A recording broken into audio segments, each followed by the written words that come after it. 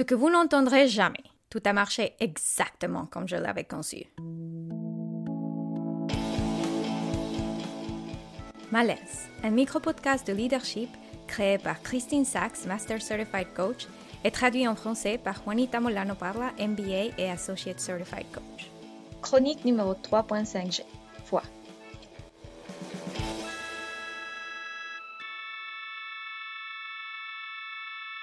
Foi, c'est un mot compliqué. Souvent, quand on parle de foi ou quand on y pense, ça tombe dans un contexte très religieux. Ce qui veut dire que n'importe quelles soient vos opinions à propos de la religion ou la religiosité, elles vont affecter le mot.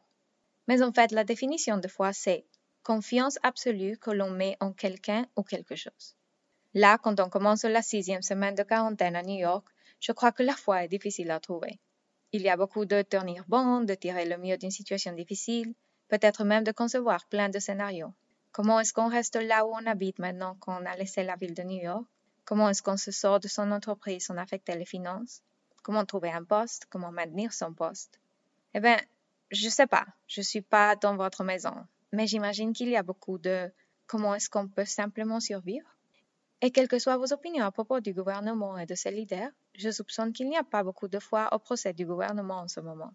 On peut aimer quelques gens et pas aimer d'autres, mais il n'y a pas beaucoup de foi aux systèmes qui sont faits pour nous protéger. Et, comme j'ai bien dit, je peux me tromper. Je ne suis pas dans votre tête, je ne vis pas votre vie. Mais perdre la foi au système et au procès, je pense que c'est simplement un reflet de perdre la foi à soi-même. La réalité, c'est qu'il n'y a jamais vraiment eu de certitude dans les choix qu'on fait. Prévision, prédiction, forecasting, ce ne sont que des conjectures bien intelligentes. Personne ne sait vraiment ce qui se passe. Mais avant le COVID-19, on était plus prêt à faire confiance et à avoir foi en ces conjectures. Maintenant, les incertitudes qui étaient à la base des conjectures se trouvent à la surface. Alors, le COVID-19 a simplement dévoilé à quel point nos vies sont incertaines. Ça semble un peu déprimant et ça, ce n'est pas mon intention.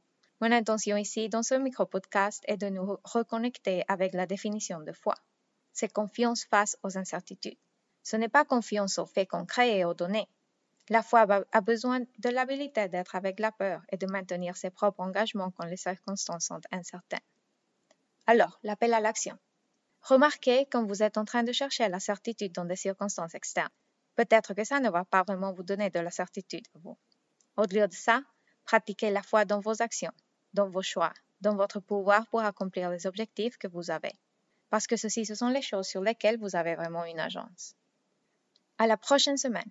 Tous les jeudis, vous pourrez trouver une nouvelle chronique traduite en français, espagnol et russe. Et tous les mardis, une nouvelle chronique en anglais.